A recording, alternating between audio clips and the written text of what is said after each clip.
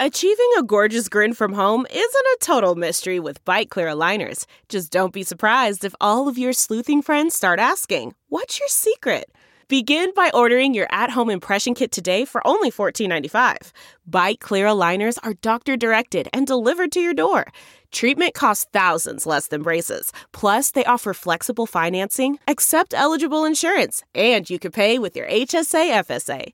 Get 80% off your impression kit when you use code WONDERY at Byte.com. That's BYTE.com. Start your confidence journey today with Byte. Man, that sunset is gorgeous. Grill, patio, sunset. Hard to get better than that. Unless you're browsing Carvana's inventory while you soak it all in. Oh, burger time. So sit back, get comfortable. Carvana's got thousands of cars under $20,000 just waiting for you. I could stay here forever. Carvana, where car buying meets comfort, meets convenience. Download the app or visit Carvana.com today. Delve into the shadows of the mind with Sleeping Dogs, a gripping murder mystery starring Academy Award winner Russell Crowe. Now available on digital. Crowe portrays an ex-homicide detective unraveling a brutal murder he can't recall. Uncovering secrets from his past, he learns a chilling truth. It's best to let sleeping dogs lie. Visit sleepingdogsmovie.com/Wondery to watch Sleeping Dogs, now on digital. That's sleepingdogsmovie.com/Wondery. Welcome to episode 404 with my guest Adam Cayton Holland. Today's episode is sponsored by the podcast Tilted. Sheryl Sandberg's nonprofit Lean In just launched a new podcast called Tilted to explore the gender bias that lurks in unexpected places. It features intimate conversations with some of the world's most powerful women in Hollywood, sports, and business. And in the first few episodes, Sheryl Sandberg answers questions from men on work and sex. And politicos discuss the women candidates who are running for office in unprecedented numbers this year. So listen and subscribe to Tilted from Lean In, wherever you get your podcasts. My name is Paul Gilmartin. This here is the Mental Illness Happy Hour, a place for honesty about all the battles in our heads, from medically diagnosed conditions, past traumas, and sexual dysfunction, to everyday compulsive negative thinking. The show's not meant to be a substitute for professional mental counseling.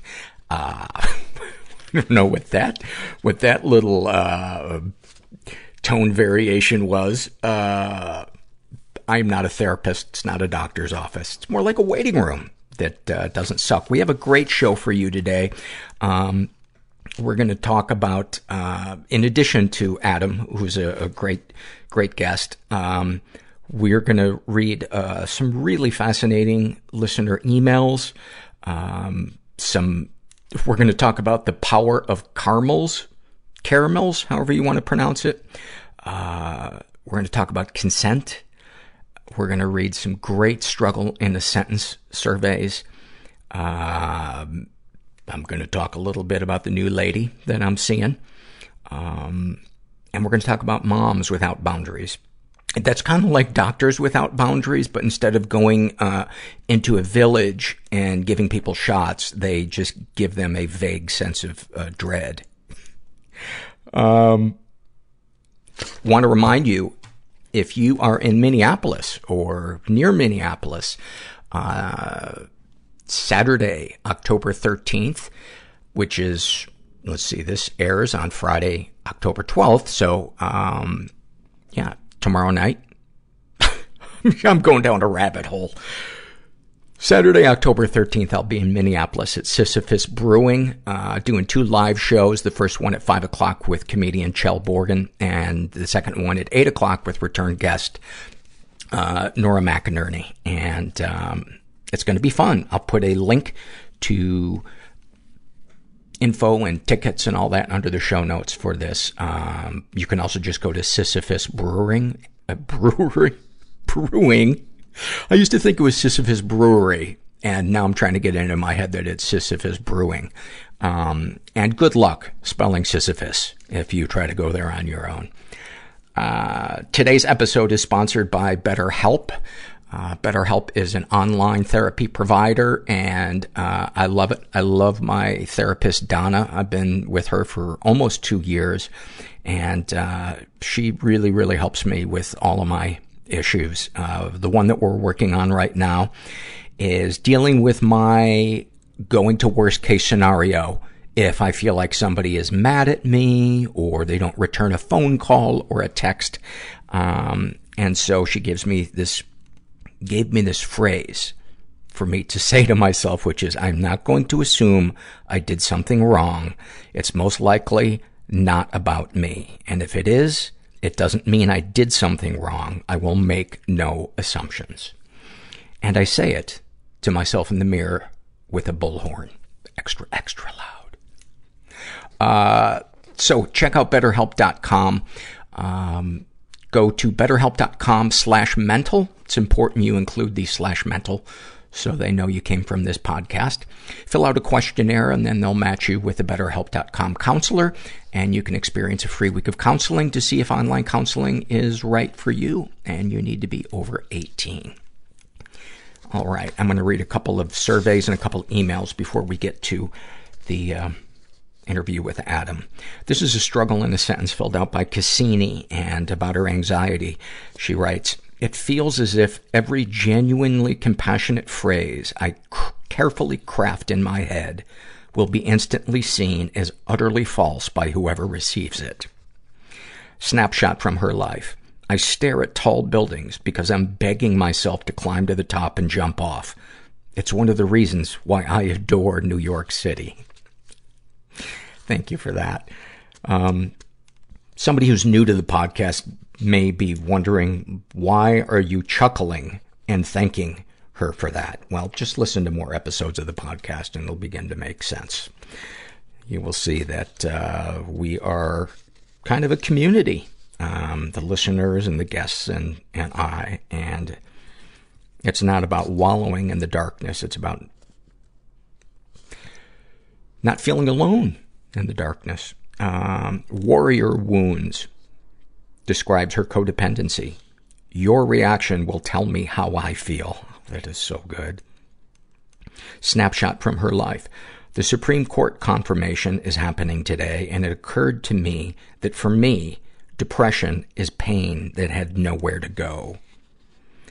That is so true. That's what they say is depression is anger turned inwards. And, a new level of fucked upness, in this country. And that's one of the reasons too why I wanted to read, this moment, about consent. It's a happy moment, and it was filled out by a woman who calls herself Enthusiastic Yes. And I just think this encapsulates, so many of the details of the after effects of sexual trauma and what it's like for survivors to try to be intimate again after that. That people who've never experienced unwanted sexual experiences probably can't picture, and why they often minimize it. She writes, I wanted to share this moment in light of all the conversations around consent and the Me Too movement. In this moment, so many people are reevaluating what that perceived consent to be, which is so important, or what they perceive consent to be. But it perhaps leaves people wondering how to ask for consent, or thinking that incorporating consent into their sexual encounters will kill the mood. So I just wanted to share a bit about a recent experience with a new partner that was so consentful and sexy and left me feeling safe and cared for despite my anxiety about sex. This encounter happened with an acquaintance I had known casually for 6 months or so, but who I had never spent time with alone until I ended up at his place one night after an event at a mutual friend's house. We'll call him Luke. Hooking up with new people is extremely anxiety-inducing for me. No matter how attracted I am to someone or how prepared I feel, it always ends up with my body reacting in awful ways. Often I find myself trying to hide my gasps for air after my body freezes and I cannot breathe or swallow from the sense of panic that engulfs me. I get this visceral sensation that everything could spin out at any moment. Sometimes it gets to a point where I feel faint as the world wobbles around me. Even thinking about new hookups is enough to start my face tingling and my hands shaking. It is the most unpleasant adrenaline rush. Often people I am with don't even notice, or at least don't comment. That night, I went to Luke's house, knowing that I wanted to have some sort of encounter with him as I'd been interested for a while. After hanging out at his place for a short while, it became pretty clear that we would probably end up hooking up, and thus my internal freakout ensued. I felt the panic start to bubble up as I braced against waves of nausea and hid shaky hands in my pockets. At one point, when he had gone to the washroom, I began mildly hyperventilating, and my thoughts raced and my body froze. I determinedly used breathing techniques to stop the hot, dizzy tears from escaping my eyes. My flight instinct kicked in so intensely, all my nerves were just begging me to run. But I stood there breathing, trying to focus my attention on his book collection, and then parentheses, which was pretty great. I really liked this guy and I wanted to stay. I had collected myself by the time he returned and was sitting cross-legged on the couch, shaking, but only slightly. I am not sure whether or not he noticed. He came and sat next to me, touching his knee to mine, and we chatted about graphic novels and music until I had calmed myself down quite a bit. The easy conversation between us was comforting, and I liked the way he looked at me. At some point, Luke asked if I wanted to go to his bedroom and hang out in there, to which I said yes. So he reached for my shaky hands and led me to his room down the hall. When we were in his room, he asked if he could give me a hug, and I said yes. As he wrapped his arms around me, I felt a bit faint from the anxiety, but also comforted. I breathed deeply. As we stood there in each other's arms for a few moments, he leaned his face closer to mine and whispered that he wanted to kiss me in a way that felt entirely free of pressure or presumption. I responded by kissing him. After the kiss, I sat down on his bed and told him that hooking up with new people makes me extremely anxious and to not take it personally if I needed space or wanted to stop or left abruptly, and to not expect that I would want to have penetrative sex that night. He thanked me for telling him and sat beside me on his bed. Despite my shaking getting worse, we started to make out again. Eventually I relaxed and the adrenaline wore off for a while. He asked me what I liked and if there was anything I did not like. He asked me if there was anything he could do to make me feel more comfortable. I told him he was doing great, because he was. He asked before lifting off my shirt, and I asked before taking off his. Luke asked for consent in so many ways that were sexy, more than just, can I touch? He said things like, do you like this? Is this okay? Does this feel good? Is this the right spot? Why don't you show me how? Can I do this for you? Are you down to try this? And just as important, Luke waited for me to respond. He made no assumptions about what I would want or what I liked. I, in turn, asked what he liked. We talked about sex more in one night than I had with partners I'd had year-long relationships with.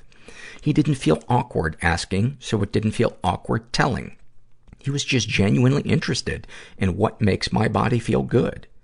It made me feel so comfortable to have someone actually check in with me. It didn't feel like I was part of his fantasy or a role that he had scripted that I was just the other actor that night. It felt like we were truly exploring and respecting each other's bodies as unique and complex entities. I don't know why I pronounced entities that way. It didn't feel like my orgasm was about his ego and his need to prove his sexual prowess. I told him I wouldn't come that night, and I didn't. But we both had a lovely time. That cliched adage about how life is about the journey, not the destination, super applicable to sex. Orgasms are great, but not everyone has an easy time getting there, especially with partners. So don't let that take away from all the other great sensations that are involved in getting physical. I still had an anxiety attack in the cab home, but I had never felt so respected, listened to, and comfortable in a sexual situation with a man before. And in parentheses, having sex with women tends to be a different experience. I was the least anxious after hooking up with someone new than I had ever felt. The next time I saw him, we did end up having penetrative sex, and I didn't have an anxiety attack after, for the first time ever.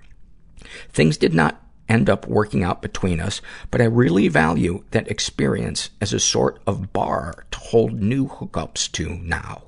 It expanded my own vocabulary for consent and made me realize how much of a difference it makes to my sense of safety.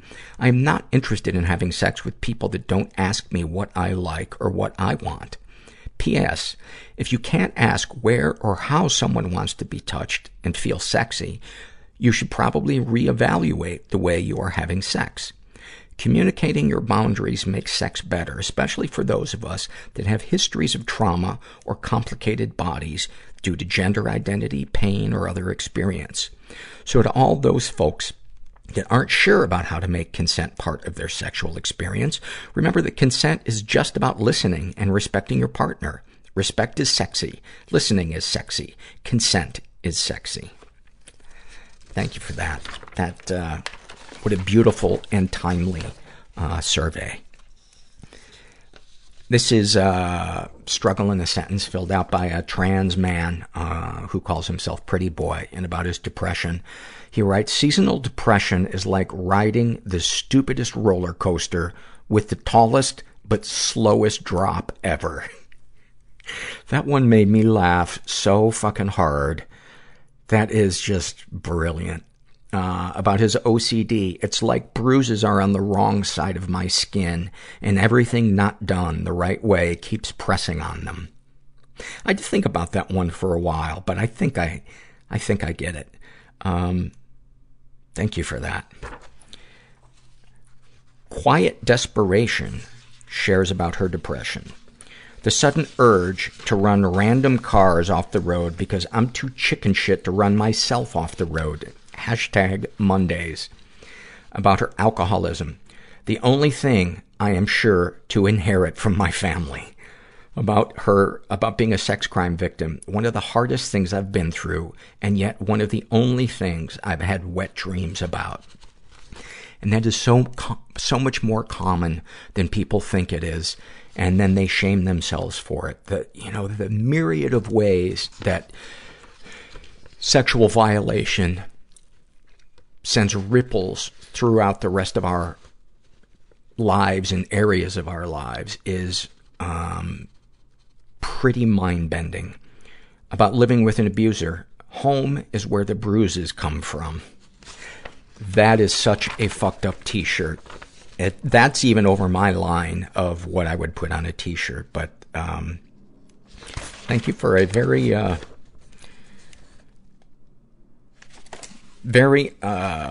vulnerable and witty survey. Can I be backspaced from existence? Describes his codependency. It's like my heart is inside someone else's body, but I can feel every beat. God, that is so good. A snapshot from his life. In the past few months, I've met or talked to a handful of girls in an attempt to build some confidence. Just about every single one ends up ghosting me. They vanish without a trace, and I'm left wondering, hurt, and anxious. It's extremely painful to not get closure or even just an acknowledgement to my humanity. Recently, I met a girl, hit it off, connected really quickly. We had sex. It was my first time. I'm a late starter. Woke up the next day and everything's great. When she goes home, I'm blocked from all social media and never heard back from her again. This really fucked up my trust and psyche and has caused me to go on a bender of days filled with drugs, stupid decisions, and anxiety. I know that no one owes me a reason they didn't respond, but it should be known how much that can fuck with someone's head and how much it hurt me to have so many nerves left raw. And I'm gonna I'm going to give you some tough love here. It sounds like there's some unhealthy drinking going on there, because in your survey, you mentioned that you have alcoholism and drug addiction. You describe it as an escape to an equally depressing world where you're even more fucked up than usual. If that's not addressed, the rest of this is pointless, and there will be no healthy long-term relationship. And you wrote, it really fucked up my trust and psyche and has caused me to go on a bender. Here's the tough love. It did not cause you to go on a bender. That's the tool that you reached for to deal with your feelings. And so often the not hearing from someone, and I'm guilty. I have ghosted people on a dating site, and I feel terrible about it. I don't do it anymore, but I didn't know what to say. I didn't want to hurt their feelings. And I as well have been ghosted, and it sucks, from both accounts, but it's usually, that person doesn't know what to say, and so we just avoid it. But if you don't develop some better tools for dealing with your feelings, you're going to be spinning your wheels for a long, long time. I want to tell you guys about a new sponsor of ours, Roman. I did not know this, but 70% of guys who experience erectile dysfunction don't get treated for it. And thankfully, Roman has created an easy way to get checked out by a doctor and get treated for erectile dysfunction online. And I'm going to share here that I deal with it. And I don't know how to describe precisely, kind of, if it were, if my penis was a drawbridge, most of the time it's keeping the invaders out, but every once in a while it lets one through. And it's frustrating.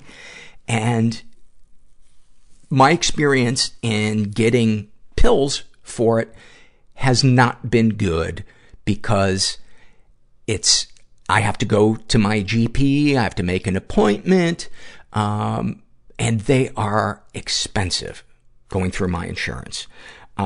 So when they approached me about doing an ad, I said, well, let me try it out, see what your service is like, and if I like it, then we'll do an ad. And I did it, and it's great, and it costs me about half as much as getting pills through my insurance. Roman is a one-stop shop where licensed U.S. physicians can diagnose ED and ship medication right to your front door. With Roman, there's no waiting rooms, awkward face-to-face conversations, or uncomfortable trips to the pharmacy. You can handle everything online. All you have to do is visit GetRoman.com/mental. Fill out a brief medical onboarding, chat with a doctor, and get FDA-approved ED meds delivered to your door in discreet, unmarked packaging. I did all of that, and it was super simple and as expedient as possible without being irresponsible on their part. So for a free online visit, go to GetRoman.com/mental. That's GetRoman.com/mental for a free online visit. GetRoman.com/mental. And then, finally, this is a struggle in a sentence filled out by a guy who calls himself Dogs. And about his depression, he writes, "Depression feels like nothing can ever be harmonious again." Oh, that is so good. And then this one I love, about his ADD. "Reading feels like filling a bathtub with a fork." There's a part of me inside that I don't want anyone to know about because it's weird and gross and lame and people will hate me. It was so hard to be on the planet. Just doom, people-pleasing, dread. Silent, invisible, just wailing. Stuck in the grip of the obsession. Derealization, depersonalization. Suicidal ideation. I was so embarrassed and so full of shame. If I don't get help and get what I need to get, I did some horrible, horrible things. Then I'm not going to be here much longer. God, I wish I could go back and undo them, but I can't. So snipers would shoot in our sides. My father was a notorious pimp in Boston. I can't do this anymore. It was kind of like Scarface. You can change somebody's life just by listening. Through vulnerability comes healing. It felt like I'd been holding a sword and shield, and I dropped them. And to this day, I have never had a better night's sleep. I started crying in a job interview saying, and I was like, LA is hard, man. LA is so hard. And I didn't get that job. I'm here with Adam Caton Holland. I'm pronouncing it correctly. Yeah, right? You nailed it. Not that difficult of a name, but for some reason I get self-conscious. People go Clayton all the time. People want to say Clayton, but yeah. It's Caton. So thank you for not bringing an L into the situation. And do you say to them, are you normally not paying attention in life? I do. I have a card that says it, so because I'm so tired of saying it. You just pull it out of your breast pocket like a magician? Yeah. And is this your foible? You're from Denver. You're out here for a little while because you have a show called Those Who Can't. Yep, exactly. And you also have a book called Tragedy Plus Time, which is a really, really bittersweet book. It's getting amazing reviews, and understandably. Well, thank you. It's really heartfelt and vulnerable. And let's kind of chronologically talk about your story without launching into the heaviness of the book yet. So, yeah, sure. We can kind of set it up. Yeah. I mean, Denver, Colorado, born and raised. I was in my dad is a civil rights attorney, and my mom was an investigative journalist, and me and my two sisters were raised very empathetic, and if you're not outraged, you're not paying attention type kids. And they were also hippie parents as well. So there was a lot of love, but a lot of concern for the world. So you had to be outraged and then be proactive about that outrage was kind of the mantra in my household. As I was reading your book and you were describing that kind of positive negative of having the distracted but empathetic parent, it reminded me of a lot of the stories that I read of people who have a sibling who is disabled, where it takes up a lot of the parents' attention, and the parents are loving, but there is just simply not enough of that time of being present for those kids to feel completely like. Interesting. Yeah, I don't let me put words in your mouth. No, I think that's an interesting analogy, especially because, the empathy, especially that my little sister Lydia felt for the world at times was too much for us to bear. We were very sensitive kids. And I don't think my parents were in any way neglectful or too busy. They were there in every regard. But I do think they gave us a real dose of wow, the world is a rough place and we're going to fix it, but got to go to work. And, we were like, well, the world's a rough place.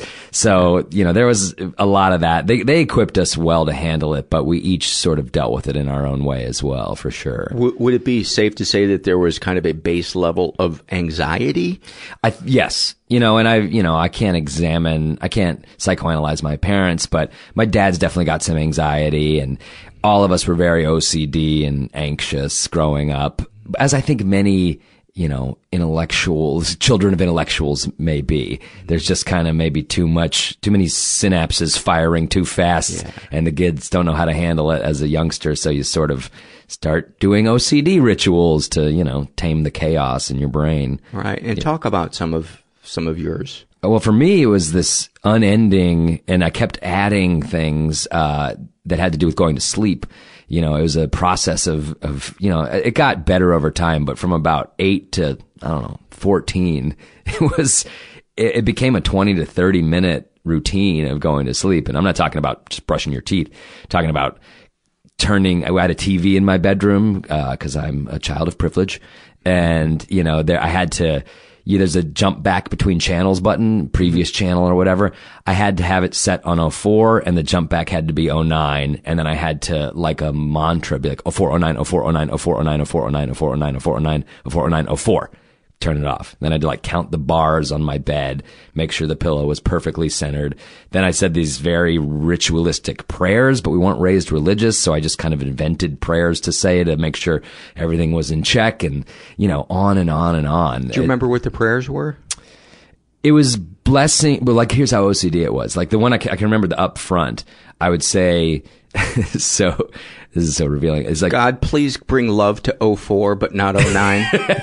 And please keep those stations barren of dangerous programming, so nothing bad's going on the TV while I sleep. No, I would say, please bless my mother, you know, Linda Kate, my father, John Holland, my sister, Anna Caton Holland, my little sister, Lydia Ann Caton Holland.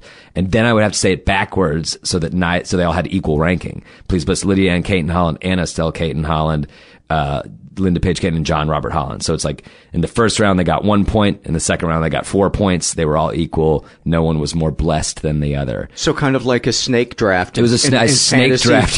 Football to make sure everybody gets an equal. I snake drafted my prayers every night to make sure that it was equal distribution of goodwill. Yeah. You even brought your parents' sense of civil rights into your OCD. I guess, man.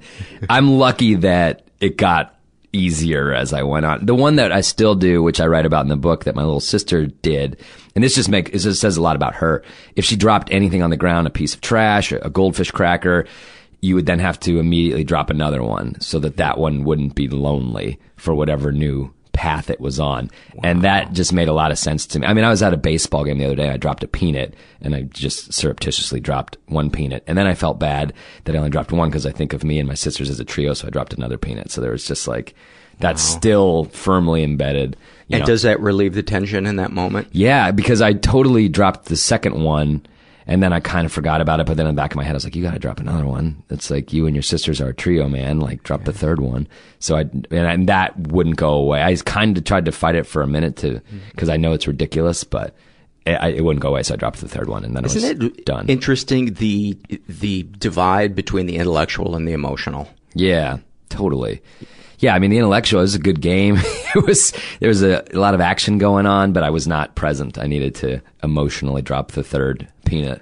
And is there a particular thought of what would happen if you didn't do that? Or is it just a general feeling of doom is going to descend? Yeah, I think now it's very much an academic emotional split. And now I know nothing's fine. And even in the emotional, I've dropped one peanut, so they're good. It's not lonely, but it's just almost like the writer in me is kind of like, but it's a better adventure if there's three of them. Like, yes. They could have, more characters, more opportunities. So I drop a third, And is it the reason it's still there, or one of the reasons it's still there, is that they're not as complicated and burdensome as they were when you were a child? So it's like, well, this, no. Is crippling when I was a kid. And I remember going off to a soccer camp and having a roommate when I was in, 8th grade or something, never had stayed with anybody. And he was kind of looking at me like, what the hell are you doing over there? And I was trying to do it on a low boil, but it, amounted to 15 minutes of your roommate over there fidgeting. He probably thought I was jerking off or something, but I was just trying to do a low tier repetition of my routine. So it almost shamed me out of it. And, when I got to college and started having girlfriends and stuff, I just realized this might not be the sexiest thing I could possibly be doing in this moment. You didn't find the right girl. Right. Well, my wife would understand, and she allows me whatever the ones I have to do now. But yeah, it definitely, I dialed it back. And the ones that remain are the easier ones. Little things I have to do on airplanes to make sure the plane doesn't go down. I got to touch, as you walk through that door, I have to touch the fuselage on the outside. I just always have to touch it. I don't know why, but I have to. When I was a kid, my dad would carry me to bed, and it was like one of the few moments where I felt like a bond between my dad and I, and we would walk up the stairs, and I just realized it now that this was a really special ritual to me. Is there was a point where the ceiling would come down low enough on the stairs that I could touch it, and it was actually, there was dirt on it from my hand, touching it so many times. And then my dad just abruptly stopped carrying me. Not for that reason. My mom shared with me a couple of years ago is because she was afraid that because my dad was drinking, he was going to molest me. And so she said, please don't have any physical contact with him anymore. And what a harsh reversal. Yes. That's the sweetest memory. Yeah. It's your own Pieta at the Vatican that you're just it really hitting every was. day. But it just occurred to me now that was really important to me, that I touched that every night. But wow, that's amazing. Yeah. So was it on your parents' radar? It had to be that you kids were doing this, and how did they react? I think they laughed at it, and because I think they knew they had their own things like that. They never viewed it as anything troublesome. I think they're like, look at our neurotic kids, and then they were probably like, well, look at neurotic us. What do you think? So it was never a cause for sincere concern or anything. So it wasn't a malicious laughter. It was more of kind of they didn't understand the seriousness that there is I think that I don't even know how much seriousness there was behind it. I think it was just young minds trying to make order out of the chaos they perceived in the world before they learned how to be adults and use their faculties to try to counteract some of this stuff. I think they probably laughed at it and said, God, I wish they wouldn't do it to that degree, but they'll grow out of it. I think that was probably their approach. Was there ever talk of going to therapy? I mean, I went to therapy early on. I don't really know. Was it your initiative? No, when I was like 4, when Lydia was about to be born, I just started drawing very concerning drawings. And then I started seeing those Sally Struthers commercials with starving African children, and they just knocked me out. And I was like, I want to die. If they're dying, I want to die. I don't see why they die and I live. It was just, a 4-year-old trying to, but it really sunk me. It wasn't, you're 4. It's not affected. It was sincere. And so they took me to a therapist to sort of try to help with some of that. And I don't remember anything. I remember the therapist had a punching doll, like those clown dummies you can just punch over and they come back up. And all I remember is punching that thing. And then at some point they're like, all right, he's fine. And I moved on from there. Did you apologize to the clown afterwards? Say, listen, the world is a terrible place. As long as it was a white clown. They had I could only punch the white clown. And you had to make sure it was a straight cisgendered any male. other clowns. And I found it. I found the right clown to punch. They had a line of clowns. And I chose that one. I think Anna went to she was a really great figure skater. So great that she was, Olympic track. She went and trained with Nancy Kerrigan's coach when we were young, and she was very good. But then her hips were so injured from falling after years and years. By like 15, she's getting cortisone injections into her hips, and the pain just became too much, and she had to stop. But my sister had invested years of her life, and it was close enough to taste. So I remember her going to some therapy after that, and a dark year or 2 for her where she was working through that. And now she won't watch figure skating. She's just over it. Yeah, it must be hard. Yeah, not on her level. I played soccer and got cut in college, and I watched the World Cup. I love soccer. I'm all about soccer, but for her, I think she was a little closer to it being a reality, so it's hard for her. Do you recall some of the things that your parents said about the world that made this anxiety so real to you, and at what ages they... I'm hesitant to say that they inflicted this anxiety. I think their DNA and their empathy just oozed out of them, and I don't think they withheld any. There's a story in the book about going through photographs, before digital cameras. And my dad was a civil rights attorney. One of his main bread and butter was just taking down nursing homes. He just assassinated nursing homes. He has a clause in his abuse is incredible. And he was early on in sorting to help prevent that. And he has a clause in his will that if any of us put him in a nursing home, we don't see a dime. So he's a badass. But, before digital cameras, there was no separation of photographs. So you'd go through you'd get the photos back from the photomat, and it's like birthday party, soccer game, like bed sore, horrific bed sore. And it's like, okay, that's dad's evidence. That's dad's evidence. Like, okay, evidence. Oh, there we are playing, riding a horse. Wow. And so it's that firmly embedded in us as children that like, okay, well, there's awful shit, but also, okay, good stuff. What a metaphor. I know. For That's the house I grew up in. That's the household I grew up in. And we all worked at my dad's law office when we were young, when we were, old enough to make copies and answer the phone. So we were aware of everything. Okay. Yeah. Yeah, and I did apologize if it seemed like I was trying to throw your parents under the bus. I was just trying to understand how you absorbed all of this information. No apology necessary. I just think it really was sort of osmotic, and we just knew about it. Our parents didn't hide, anything from us. And,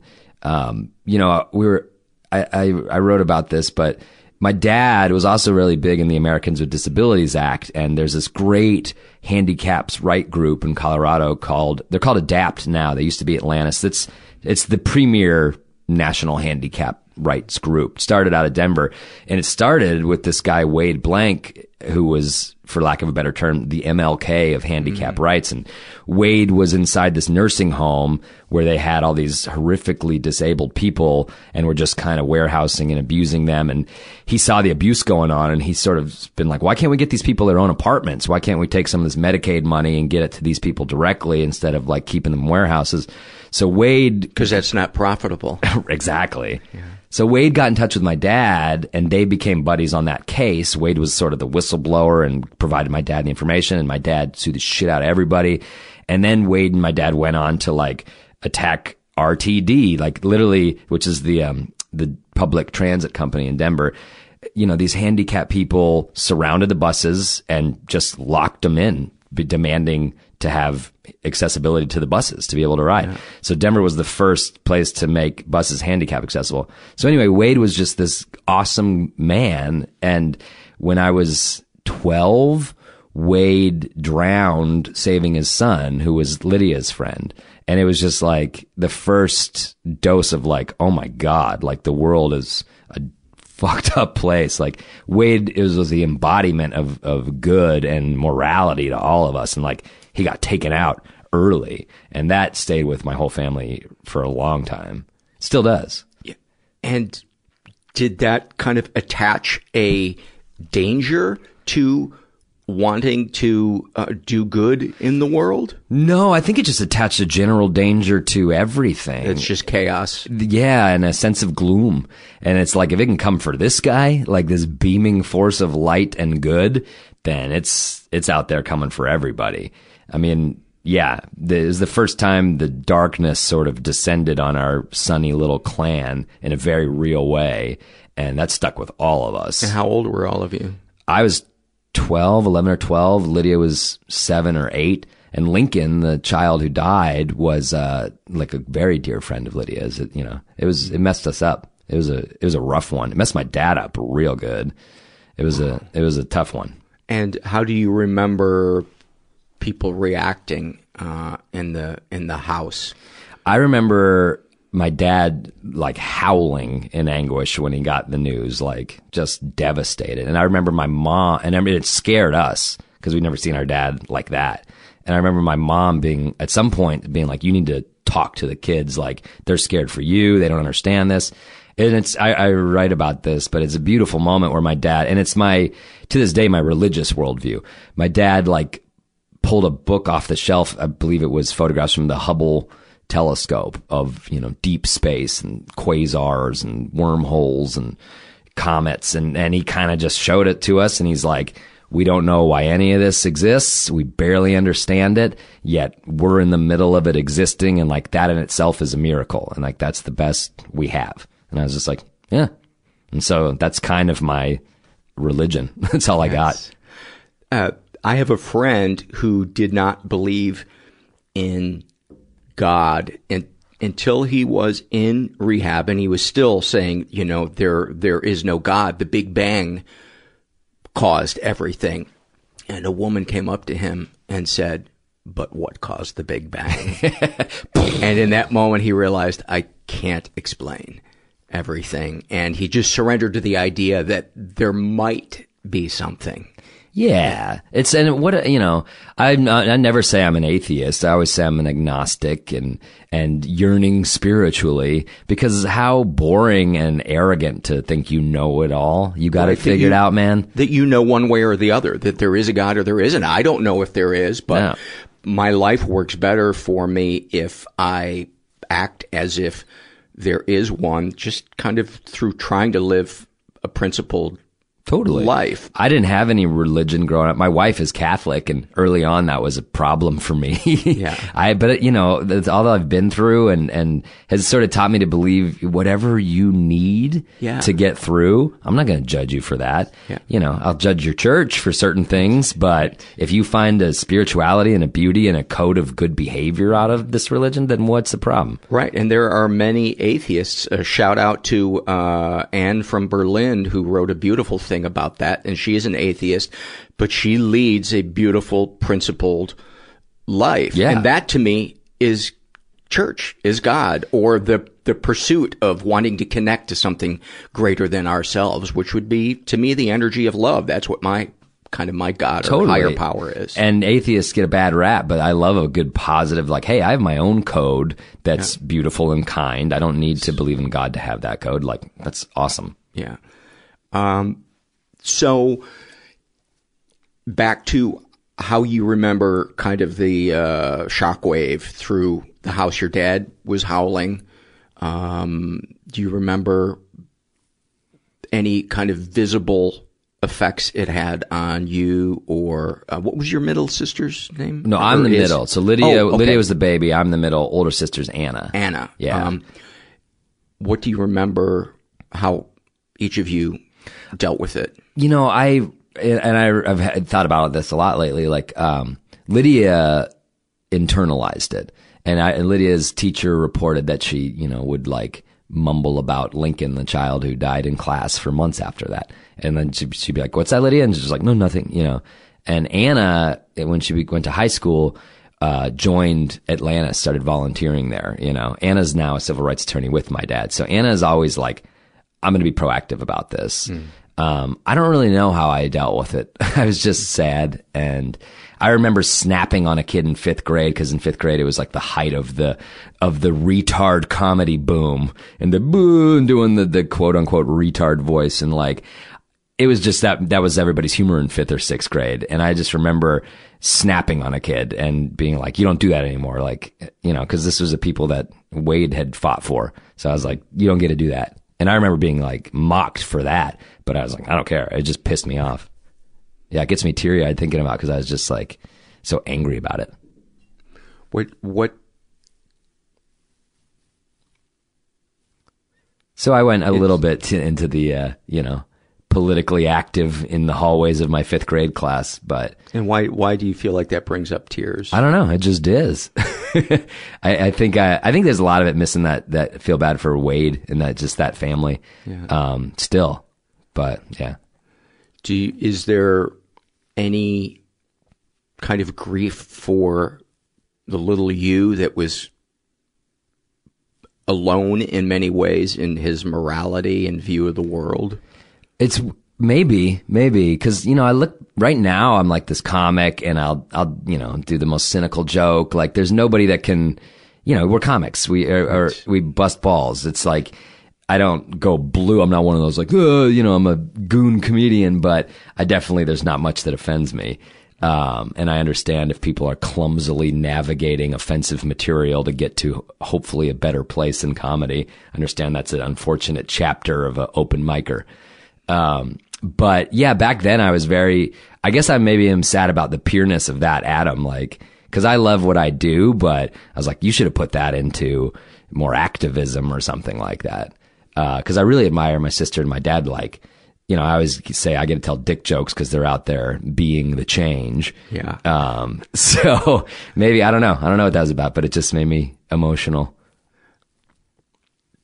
So would it be fair to say that you feel like you have kind of come up short in what your parents expected, or you expected of yourself, to foster change in the world? I don't know. I don't feel, no, because I don't think I've come up short in any way, because my parents are like so proud. Like, my dad comes to all my comedy shows, and this book is very hard and personal about the family, but my mom, you know, when I signed the book deals, like, I'd love to go to New York with you and, like, you know, go to Simon & Schuster and you know, have this literary experience or whatever. So, you know, she was a writer and her son's writing, and they're very proud. And my sisters are proud, I know. So I don't know what that is about. I mean, I think I always would like to be more active. I'm always doing charitable shows with the Mental Health Center of Denver and, maybe down the road or something, but it's definitely in my DNA. I feel like, if you're not doing something, especially in this climate, you're kind of like, so what? You did a 10-minute spot tonight? Cool. Like, so unless there are any seminal moments, we're skipping over. Let's fast forward to the big break, the big breaks that you got with the Montreal Festival and your show idea coming to fruition. Sure. I mean, I was a comic in Denver, and I had two very good friends who I still have, Ben Roy and Andrew Orvidal, and we were a little troupe called the Grolics, and we did live shows that were kind of the only alt comedy in Denver. As 2000s, we were the face of alt comedy in our little corner of the comedy world. I'm 38. Okay. So, in my 20s, mid-20s, doing all this stuff. And making a lot of videos, and those are getting some attention. And we wrote a script called Those Who Can't about inept teachers, and it started getting some attention in Hollywood. And right around that same time, I got accepted to be a new face at the Just for Laughs in Montreal competition, which I could say is, it's kind of like being drafted into the NFL. It's like, welcome to the big leagues, kid. Like, we think you got talent and we're drafting you. It's a big deal for a comic, especially one from Denver. In these second tier cities of comedy don't get nearly as much love as New York and LA. So to make it out of there, everyone in Denver's losing their minds. Ben Roy had been the year before. I was there that year. Andrew wound up going the next year. It's like we were doing something. We were making some noise in the comedy landscape. And, I went to Montreal and did great. And then I came back home and life took a real hard left turn. Talk about the left turn. The left turn. Well, during this whole time, my little sister Lydia was starting to spin out. And growing up, Lydia and I were very close, and especially with humor. We formed our senses of humor together.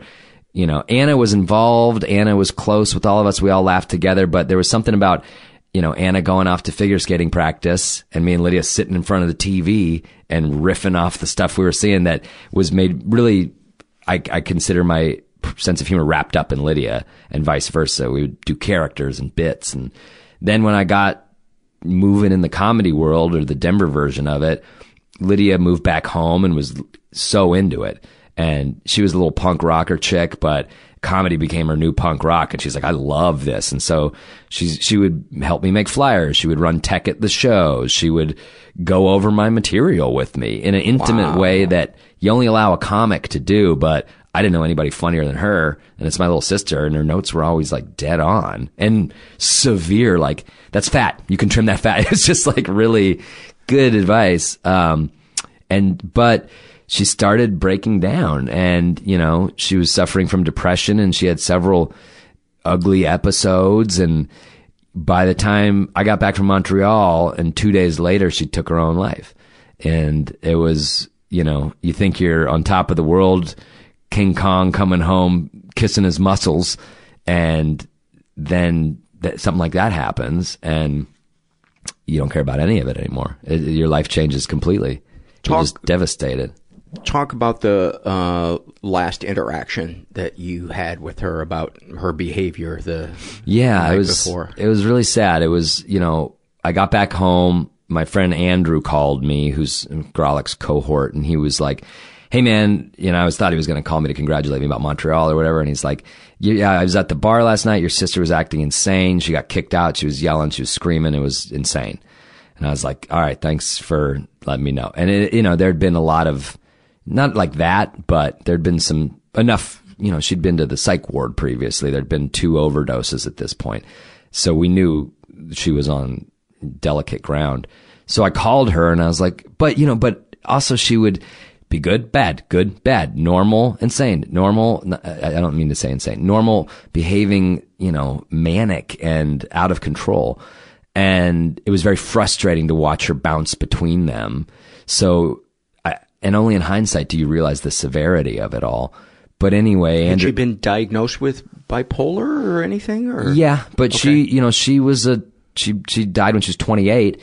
These diagnoses were private, and we didn't know what she had per se. I mean, we knew she was outfoxing shrink after shrink after shrink and getting the prescriptions that she needed and moving on to the next shrink. And she was a fiercely sharp girl. And I think she was just entertaining these therapists to get whatever she wanted out of them.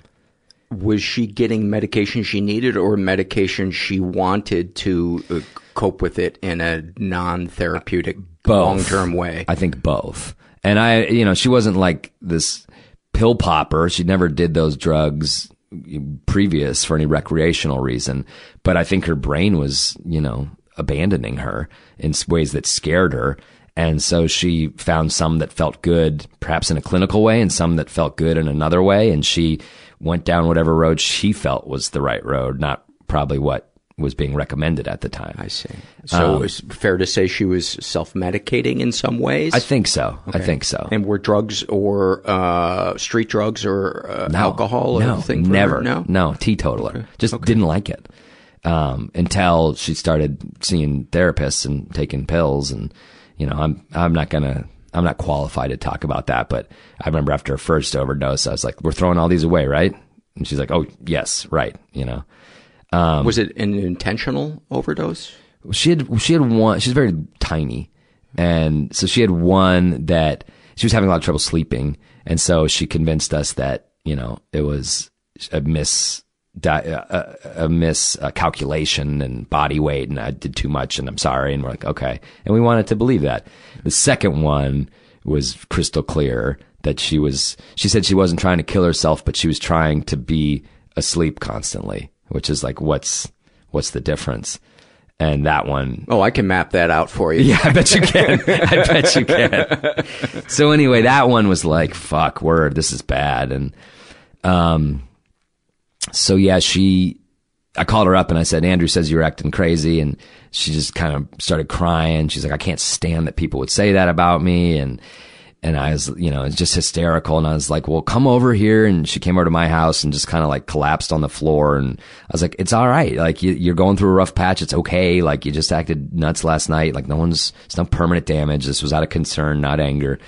She was only eating Belgian waffles for that last month. So I took her to her favorite Belgian waffle spot. We had waffles. I picked her up. I dusted her off, and then I went home and crashed because I had been up for like 30 hours partying at Montreal and just being a fool. So I just kind of handed her off to my sister. I was like, Lydia had this today. Here's today's update. I'm going to sleep or whatever. And then I think I might have talked to her the night before a little bit, like, you all right? And she's like, I'm all right. And then the next day she, sent an email out, said, love y'all. And then that was that.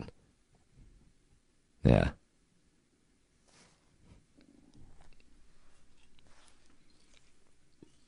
Are you comfortable talking about going to her place? I mean, on some level, I wrote the book and I wrote that out in great detail. And I went to EMDR for the trauma of this memory.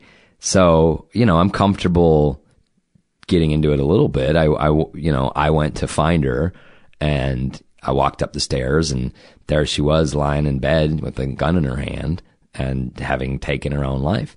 And, every word to describe the trauma is fitting. It was total and complete. And I called my sister and, it's just a flash. Ambulances, EMTs, family pouring in, dogs howling and crying and, neighbors wondering what's going on. This summer had been really hot, all these wildfires, and this like just storm moved in and just doused the neighborhood for 30 minutes. And we're all just like, that's Lydia. Like, there she goes. Saving the world. Saving the world. Giving us one last little dose. Yeah, and then it was just, a hellscape for months. The moment when you saw her, you describe in the book physically what you experience. Can you share that? Yeah, I remember writing and remember feeling that, they say you go out of your body in that moment, but in that exact moment, there was no out of body. It was the most, I felt like, in medieval times when they're trying to take down a big castle door with a battering ram, it just felt like that in my solar plexus. I probably fell over, It was so complete hurt, and a physical hurt, like where emotion bleeds into physical. I'm like, it was just pain. And I didn't feel in those moments any like betrayal or anger or any, it was just like hurt. It was shocking. I've never felt anything like that. And I would imagine some of that hurt is for how she hurt, that solution was what she chose. Yeah, I think so. I don't know. I haven't really thought about the origin of it in that moment, but yeah, I mean, certainly now. Don't let me put words in your No, I think that, it was, I think you name a type of hurt, it all came with the force of a battering ram right then. Yeah, it's hard to get subtle.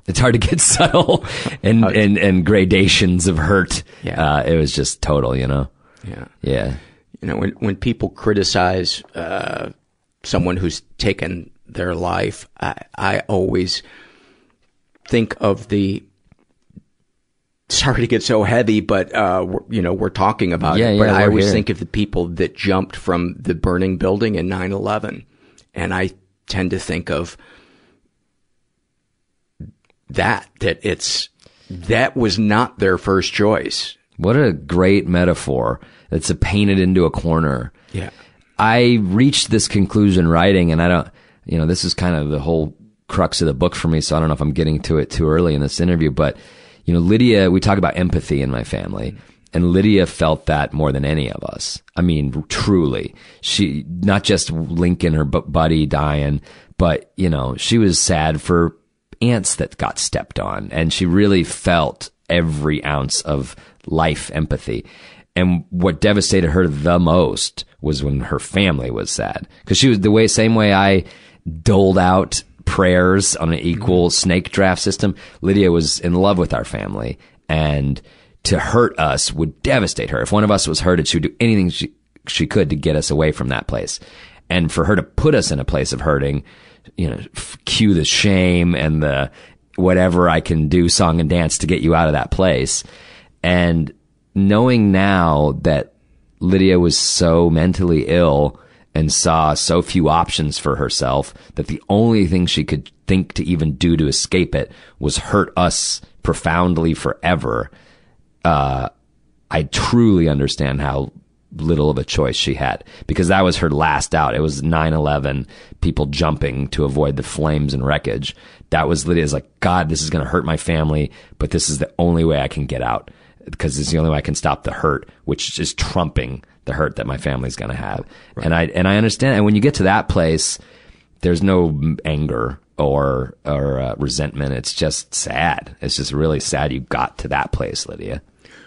We did an interview with Kevin Briggs, who was a highway patrolman who patrolled the Golden Gate Bridge for years. Oh, man. And so he talked a lot of people off the ledge, and sometimes he wasn't able to, but the conversations that he had with them, the one thing he said they all shared with him is that they felt like a burden, which is, to me, such proof that there is a distortion, a mental illness going on there, that is one of the lies that it tells you. And that doesn't mean that you haven't ever put someone through the ringer, but they would rather have you hear.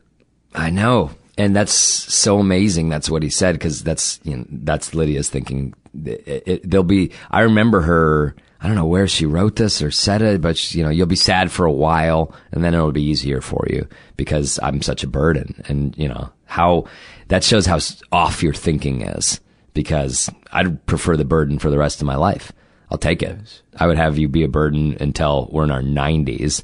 And that's my old little burden, little sister over there with the varicose veins. No problem. I'd take that.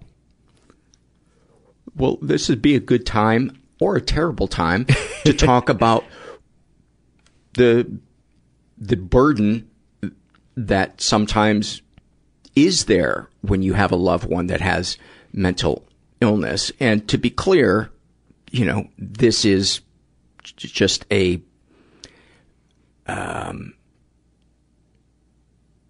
I so don't want somebody who's suicidal right now hearing this and going, so it is real. I really am a burden. But it's also important for, I think, people who live with a loved one who has depression or whatever to know that what they're experiencing sometimes is real. I think it's helpful to have an honest portrayal on every side of the coin. And I hope anyone who is suicidal can see how devastated I am. And, if you think that your family would be better off without you, you're dead wrong. Mm-hmm. And you're going to leave a wake of just permanent hurt in your family. And it's not anger at you. It's just sadness that you're going to create in them. But listen, I think it's also important to be honest about the flip side. I think portrayals of grief and suicide are very two-dimensional. And it's like this wounded, hurting person and this family or friend that just, wish if it couldn't do any more. I wish I could have done some more. We did every single thing we could possibly do. We're a family of means that, tried to do everything to help. Of course you're going to feel guilt for not having done enough, but there's some times where there's nothing that can be enough. And I think it's also okay to be honest about frustration. And, a person who's very clinically depressed and suicidal is also very navel gazing and just me. That's not a fun person to hang out with. And if you love them to death, literally you're hanging out with them all the time, trying to cheer them up. And all they're talking about is woe is me. It's okay to get frustrated. That's a natural thing. And it's okay to bitch about that to your other family members and be like, it's a rough day with Lydia. It's like, God, I wish she wouldn't be a flake today, but it's okay. But then go back and do another shift. And I think an important thing to talk about here too is the importance of, the loved one getting support, being honest with, the person who is suffering, about the need for them to do what they can to get help, to be able to say to them, if you need help making an appointment, I'll help you with that. But you need to help yourself. For me to hang in there with you, you need to also invest in this because otherwise it's draining for me to keep putting out this wildfire, when you're not making an effort. And also to say, I understand you're struggling to get out of bed. I understand how hard the idea of going for help is. And through that, setting boundaries. I've had to set boundaries with people who were clinically depressed but refused to get help. Yeah. Because I said, I love you, but I can't stand by and watch you destroy yourself because it's too painful for me to do that. And sometimes I think that tough love, can be a catalyst, sometimes not, but ultimately we can't control what they do. We can only express, what it is that we're experiencing to try to break that navel gazing. Yeah. And you have to look out for yourself as well in this. I was there every step of the way and I'm still broken that it happened and I still wish I'd done more, but I don't know what more I could have done. I've, not far less than you, but I've had to talk a lot about mental illness lately. And I've talked to some friend of mine at the Mental Health Center Denver, my buddy Adam, and he was like, honestly, give me some language, dude. I'm going to be talking about this. I don't want to sound like an idiot. Like, help me out. And he told me a lot of things, but what really helped me to understand actually is just thinking of mental health on a spectrum. And like, no one's 100% perfect. Like, see you next year. And there's, you're not sane or insane. We're all somewhere in between trying to figure out our brains, which are complex. And the only, to people who are suffering, the spectrum moves, it shifts. Yes. You're in a bad spot now. In 3 years, you might be in a great spot. And just like physical health, everybody pats you on the back for doing push-ups and eating right. It's totally great to be working on your mental health and to be honest about I'm working on my mental health. And friends of people, like if you're in a good spot, recognize you're in a good spot and be there for the people who aren't in a good spot.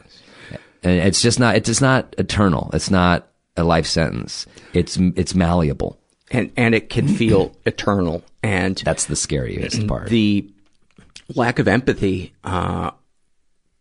people get sometimes when they're suffering, if you were to equate it to the gym, because I went for years with being unable to get a handle on my clinical depression, despite going to psychiatrists and trying different meds. I have treatment-resistant depression.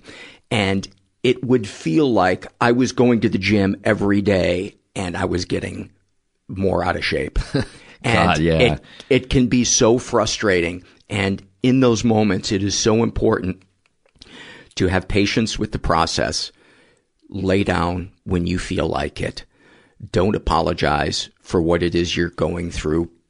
Try to keep moving your feet forward, but be compassionate with yourself. And, it took years for me to find the right combination of meds. And I still feel like I'm not completely out of the woods, and I probably never will be, but my quality of life is great. Yeah. And it took years to get there. And I'm so glad I hung in there, because now I can have conversations like we're having, and I can share that experience with other people and let them know you're not alone. It's really important for you to not only understand you're not alone, but to not go through this alone. Which, as you know, some people who are probably resistant to that line of dialogue because they're hearing it from their loved ones, to be able to plug in a podcast like you're doing and just hear it alone without someone in their immediate circle who's they're questioning their motives, or it's such a valuable thing. It's really a valuable thing. And if you can't get that support from your immediate family or friends, there are people who will support you. There are support groups, mental health professionals. There is a website called helpguide.org that lists every kind of resource imaginable, from support groups for trans teens to people with bipolar, people with addictions, etc., etc. But it's complicated. Yeah, buddy. Super complicated. We were talking before we started recording about looking for the pockets of beautiful in the awful and mundane aspects of life. Is that something that you try to be conscious of in your daily life? Absolutely. I'm at a good place, and writing this book helped me because, and I was very careful to not make this horrible, sad tale of death and depression and mental illness. Lydia was a unique force. She was weird and funny and really smart and a joy to everyone who knew her for, 26 years of her life. And then the last two, some switches flipped in her brain, and she was even a joy then. There was just a lot of darkness and a lot of happiness, and it's all wrapped in there together. So it's taken me a lot of therapy and thought to get to a point where those 2 years at the end don't dominate the narrative. And I'm focused on the 26 gifts of years that I had with this pretty awesome little sister. And I've gotten back to celebrating that. And that is like a profound journey for me to even be there. So in a way, it's made me more optimistic. We were talking about religious worldviews earlier, and I've kind of come to the place through talking a lot with my father, actually, that it's like, okay, if you believe in an afterlife, then we got a short little amount of time on this planet, infinitesimally short, if you think about it in Big Bang terms. And you'll be reconnected, Lydia, in whatever cosmic form that is in a blink of an eye. So why be sad for this whole time you're here? And if you don't believe in an afterlife and it all just goes to black and this is just some weird, short, infinitesimal amount of time we have on the planet and that's it, why are you being sad the whole time?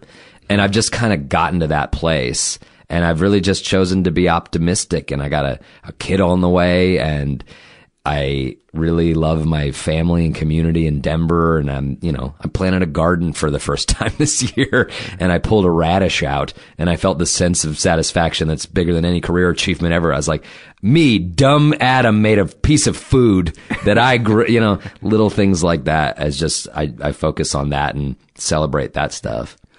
To wrap up, unless there's anything else that you would like to share. This has been great. Again, the book is Tragedy Plus Time, and I'll put links to that and to your show, Those Who Can't, which is on True TV, starting its third or fourth season. Starting its third season later this year, yeah. And congrats on that success. Let's take it out with some fond memories of Lydia. Oh man, I love that. Thank you. Okay. Well, there's so many. Like. It must be hard to find one to say, oh, well, this is the one that I want to represent. Okay. Well, here's one that I haven't really shared that I really like. And it's very simple. But when I graduated college, I was 22. Lydia was 18. So she was going off to college, but I moved back that summer to figure out my next move. Back home in Denver, Lydia's 18, going off to college, and we both just loved the White Stripes. We thought the White Stripes were the bee's goddamn knees. Mm-hmm. And it was, early White Stripes period. And I had been playing guitar in college, and I didn't know she could play drums, but she had been teaching herself drums. So we just sat in the basement that summer and went through the White Stripes catalog, like White Blood Cells. They're all pretty easy. And we taught ourselves every single song. And we, cranked it, made so much noise down there. And I remember my friend, not that the White Stripes have a bassist, but we were trying to write a few other songs. My friend who played bass in a real band in Denver came over and just kind of sat in for a little bit, and we didn't know what we were doing. Neither one of us had played with band. And we played a few songs, and he just looked at us and he goes, man, you know why I like playing with you guys? Because you just fucking rock. And I was like, and we never did anything with it beyond that, but I just me and Lydia in the basement fucking rocking out for a summer was great. Wow. Yeah. It was nice. What a great memory. Totally. Well, Adam, thanks for coming and sharing this, and your book is great, and I appreciate it. Yeah, I really appreciate it. I'm such a fan of the podcast, and thanks for having me, and I think it's a special thing you do. Thank you. What a nice guy. Before we take it out with a bunch of surveys, I got a note from somebody that is frustrated trying to read the surveys.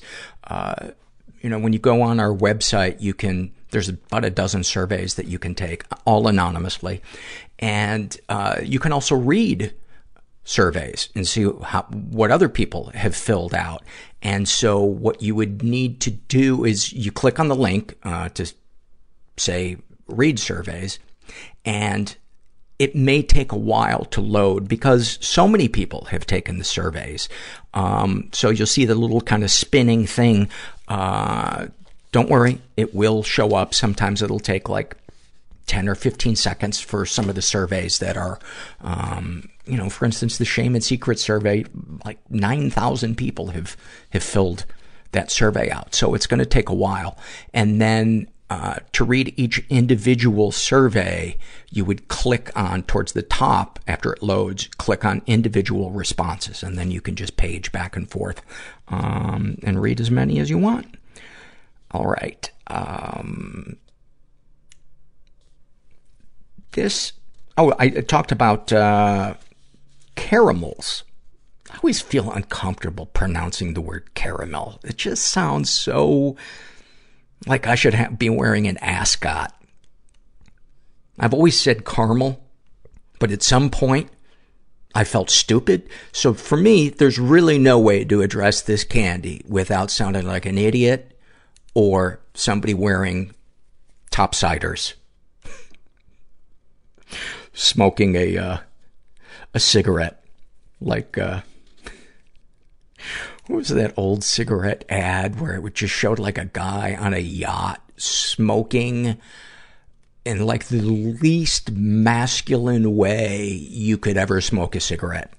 And, just always made me laugh. So Charlie sent me an email and he said, somatic experiencing and caramels. So sucky candies can be a part of somatic experiencing as the sucking and swallowing unclenches and soothes the jaw, neck, and throat muscles where trauma is trapped from chronic silencing. I use chewy and hard caramels. It works as advertised. Also, there's something about sucking and swallowing that activates the social engagement mechanism where oxytocin flows nicely. That's good to hear. I had mentioned that I've been doing somatic experiencing for a while and still doing it, not as often as I did before, but it's really good for in-person trauma releasing. I was kind of skeptical of it at first, but yeah, gonna get right on that caramel thing. Did I say caramel? You idiot. Caramel. Oh, you uppity blue blood. This is an email that I got from Anna Mae. And she writes, hey, Paul, I just wanted to tell you how much I love and appreciate the monologues you do sometimes in the beginning of the podcasts. One of those monologues really got to me and was exactly what I didn't know I needed to hear. You said, I was thinking about shame and I thought it really is kind of a form of fantasy because we tell ourselves that by shaming ourselves, it's a way of disciplining ourselves so that we don't do something again. But it's not really necessary. It's like, I'm going to go wake somebody up. It's like if you would just keep shaking them for 5 minutes after they immediately woke up. No, your conscience just needs to be awakened. It doesn't need to be pulverized. Nice thing about having a bad memory is I don't remember saying that. And I'm like, oh, I kind of like that. She continues, I'm a 20-year-old bisexual/pansexual woman with a huge preference for women. 80% of my crushes have been women. And last week, for the first time in my life, I admitted to myself and my therapist my deepest, darkest fear. I couldn't verbalize it, so I wrote it down. I begged her not to read it out loud. The thing is, my mom breastfed me till I was 8 years old, even though she wasn't lactating after the first year. And when I started realizing I'm not straight, I started obsessing over that fact. What if that's why I like girls? What if I'm reenacting that when I'm with women? What if I'm actually in love with my mom? But fact is, I don't like my mom. As soon as I became aware of my attraction towards women, I stopped looking at and touching her chest, started showering on my own, started covering up and wouldn't let her see any part of my skin that she had access to before. I stopped hugging her as well. She never forced anything on me. I know that it wasn't sexual for her. It was innocent bonding, but left me utterly confused and full of shame for my entire adolescent years and even today. When I wrote it down on a paper for my therapist to read, it triggered such a horrible meltdown. She barely managed to calm me down. And for the whole 35 minutes, I just sat there sobbing hysterically, covering my eyes from shame, and then time was up and I had to leave. A week later, today, I heard your words in the podcast. I realized that I'm awake and conscious and need to stop beating myself up for something that isn't my fault.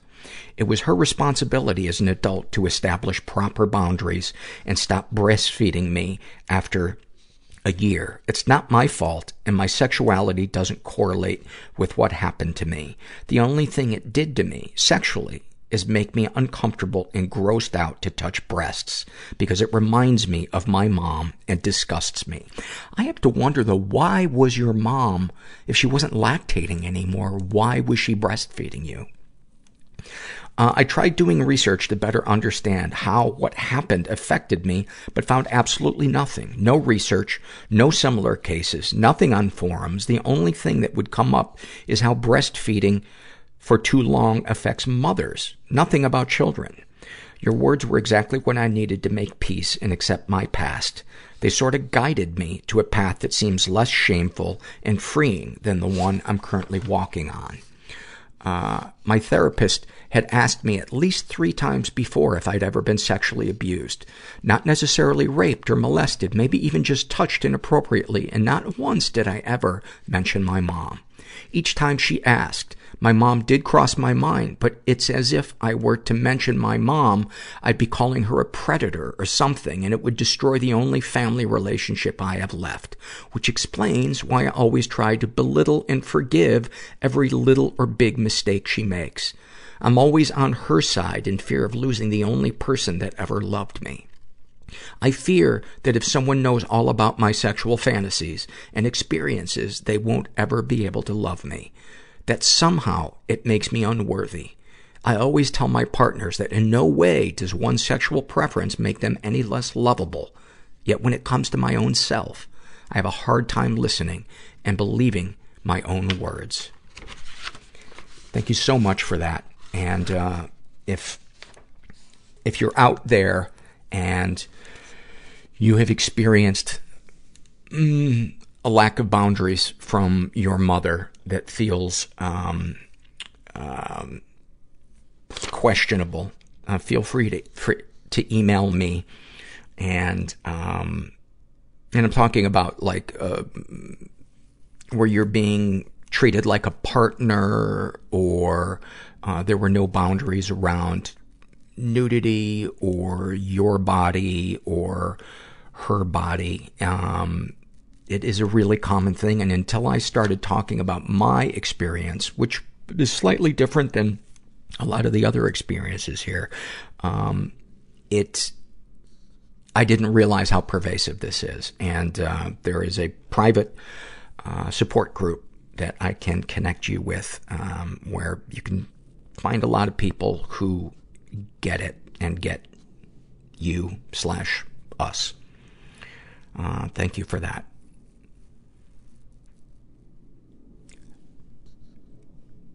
Ladybug Laugh describes her bipolar 1. It feels like I never know on the inhale if my mood will be the same on the exhale. About being a sex crime victim, this one is so fucking heavy.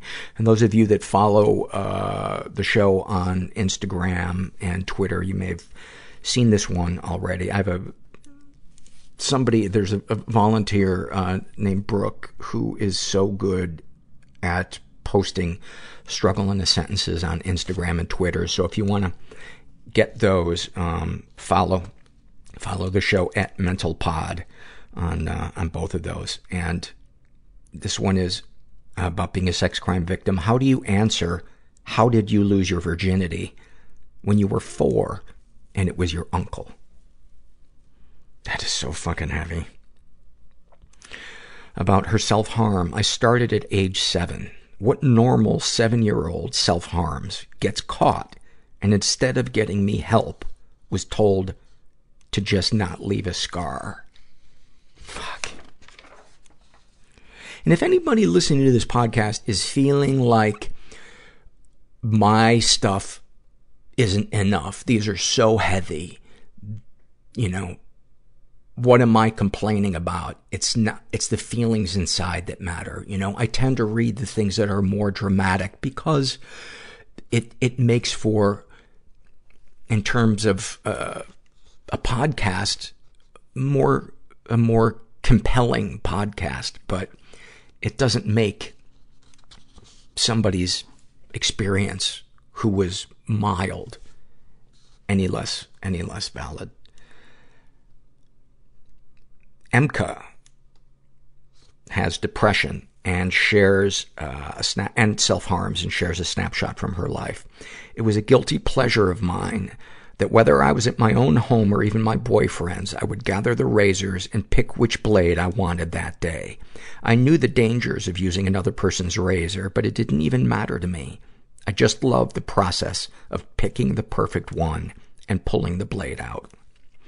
Thank you for that. And addictions, sometimes I think the ceremony, the ritual of the tradition can be as much of a high or more than what follows it.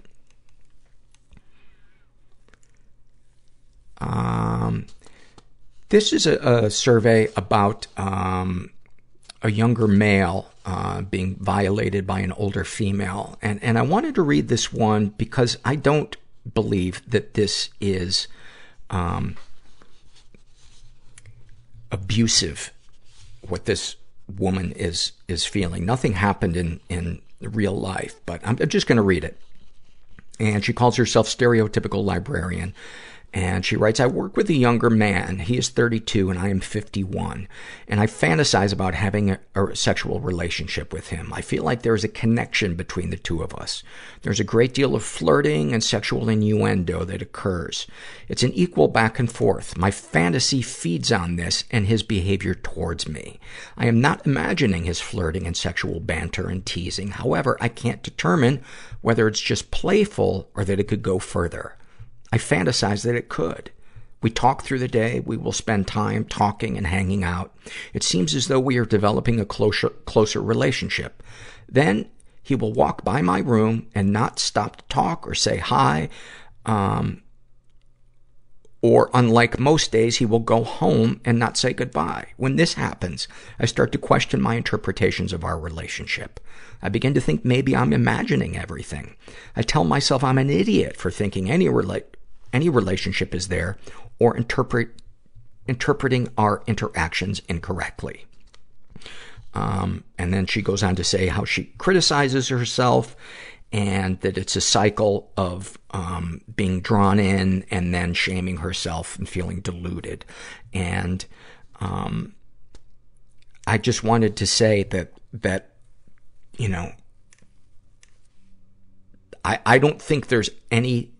I think the thing to focus on here is not the age difference between the two of you, because that doesn't strike me as something that's wrong. But his attention determining your feeling of self-worth is the thing to focus on. And that's the thing that I would work on. And who knows, maybe he's just a flirt and he gets a high from seeing a woman engaged and excited to interact with him.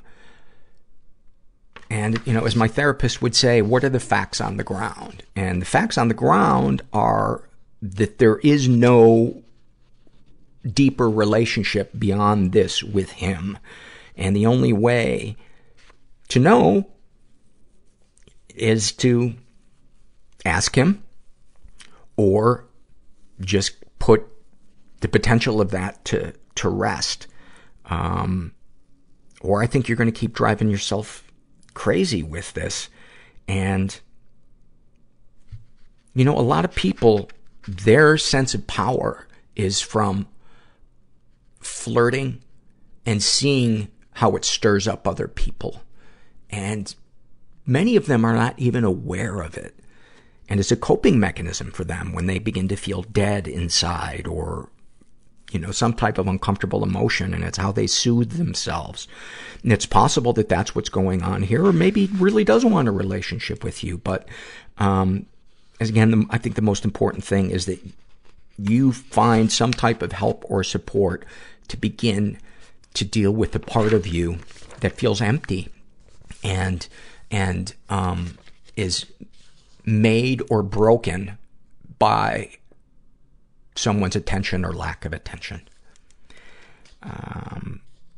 This is an awfulsome moment filled out by, I love the name, The Smiths and Peanut Butter on a Dark Winter Night. It is so easy to picture your teenage years with that name. She's in her 30s, and she writes, every winter since I was 12, I've been overrun by seasonal affective disorder. My first memory of it, taking hold of my brain, was on a slushy November day. I had trudged home from grade school through melting snowbanks as the insufferably long night began to fall around me. I was sodden by the time I got home, but I didn't see the point in taking off my wet coat and snow pants. I shrunk down onto the stairs and sat there crying. My mom wasn't home yet, which was a good thing because crying was either mocked or earned you a backhand if you caught her in the wrong mood. Unfortunately, I was still crying by the time she got home. Much like I felt resigned to sit around in a wet snowsuit, I couldn't work up the willpower to pull myself together for her arrival. She asked me why I was crying. Not in a kind way, but I decided to answer her honestly anyway. I'm crying because the world feels like too much. I feel stupid and ugly and worthless, and I just want to die. My mom responded wearily, I bought you the hair curlers you wanted. What else do you want from me? Thank you for sharing that. Oh man, those days, those November, December days when you live in a northern city and it's just gray and it's, ugh. That is a particular kind of depression. It's just like you were wandering through it's like you're living in a vacuum and there is just nothing. And it feels like, you feel like a ghost. Like nothing is, like everything is real to everybody else, but it's just a decoration.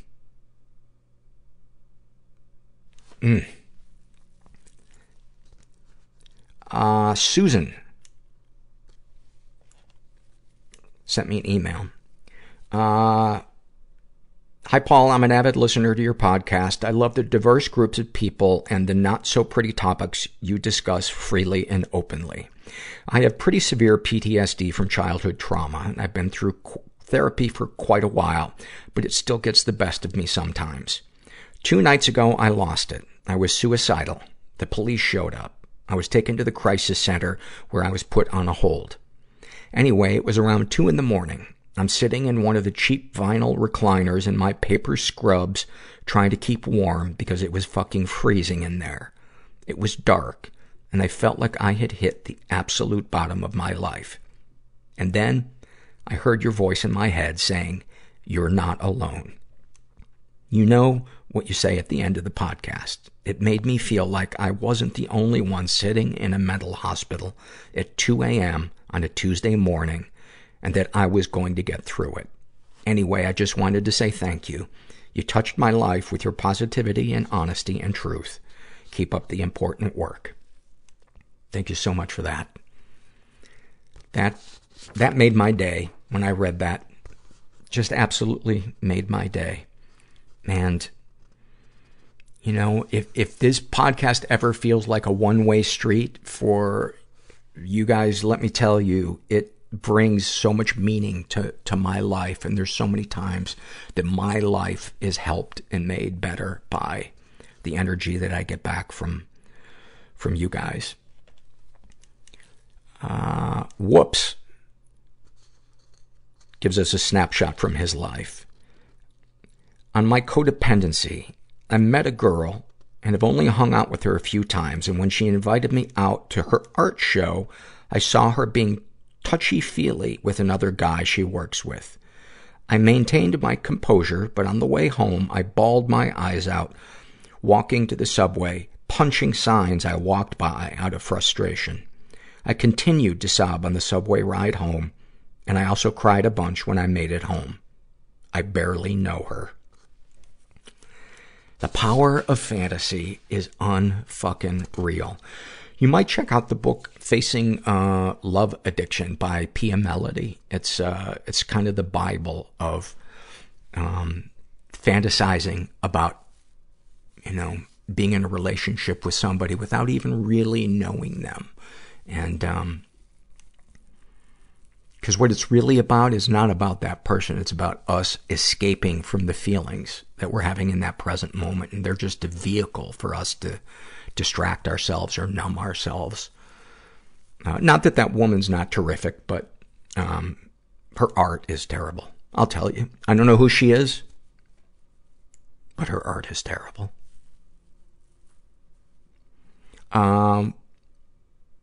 This is a happy moment filled out by Chris, who is agender.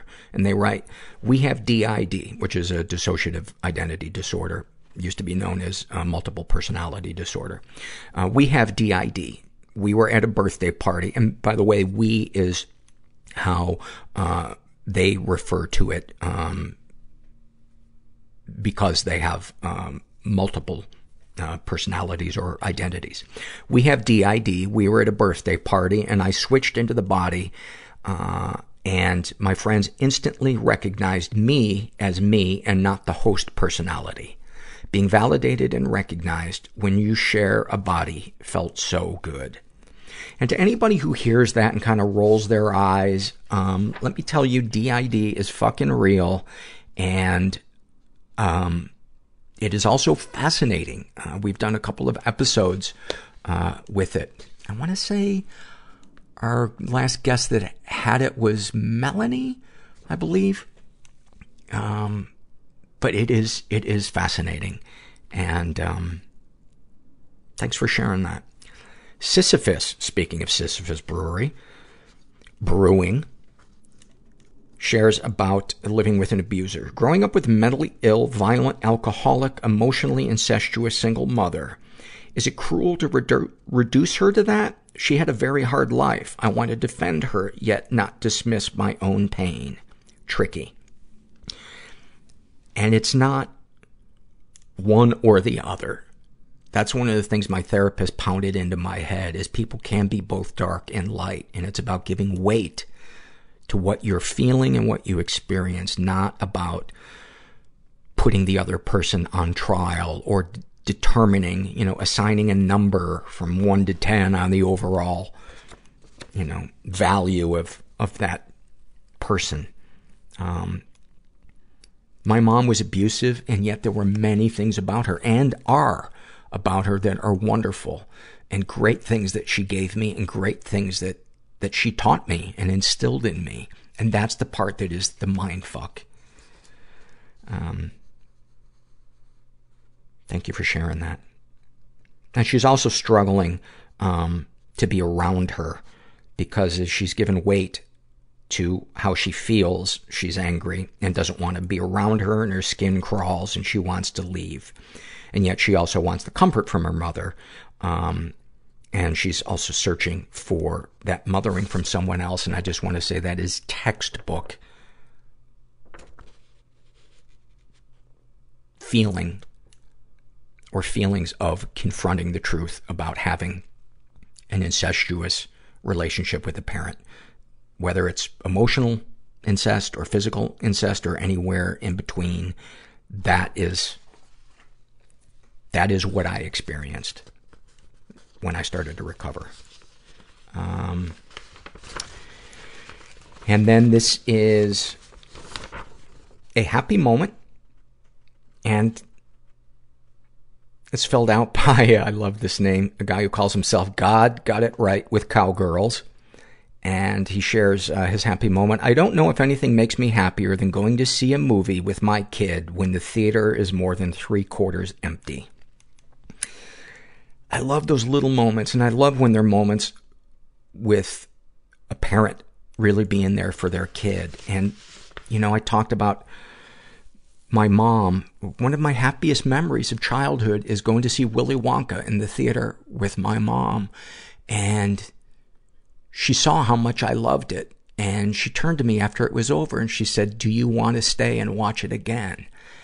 And I said, yes. And I felt so seen and heard, and it was just such a happy moment. And it is possible for that person to also be the type of person, or be the same person, I hate to use the word type of person, but the same person that can deeply, deeply wound somebody.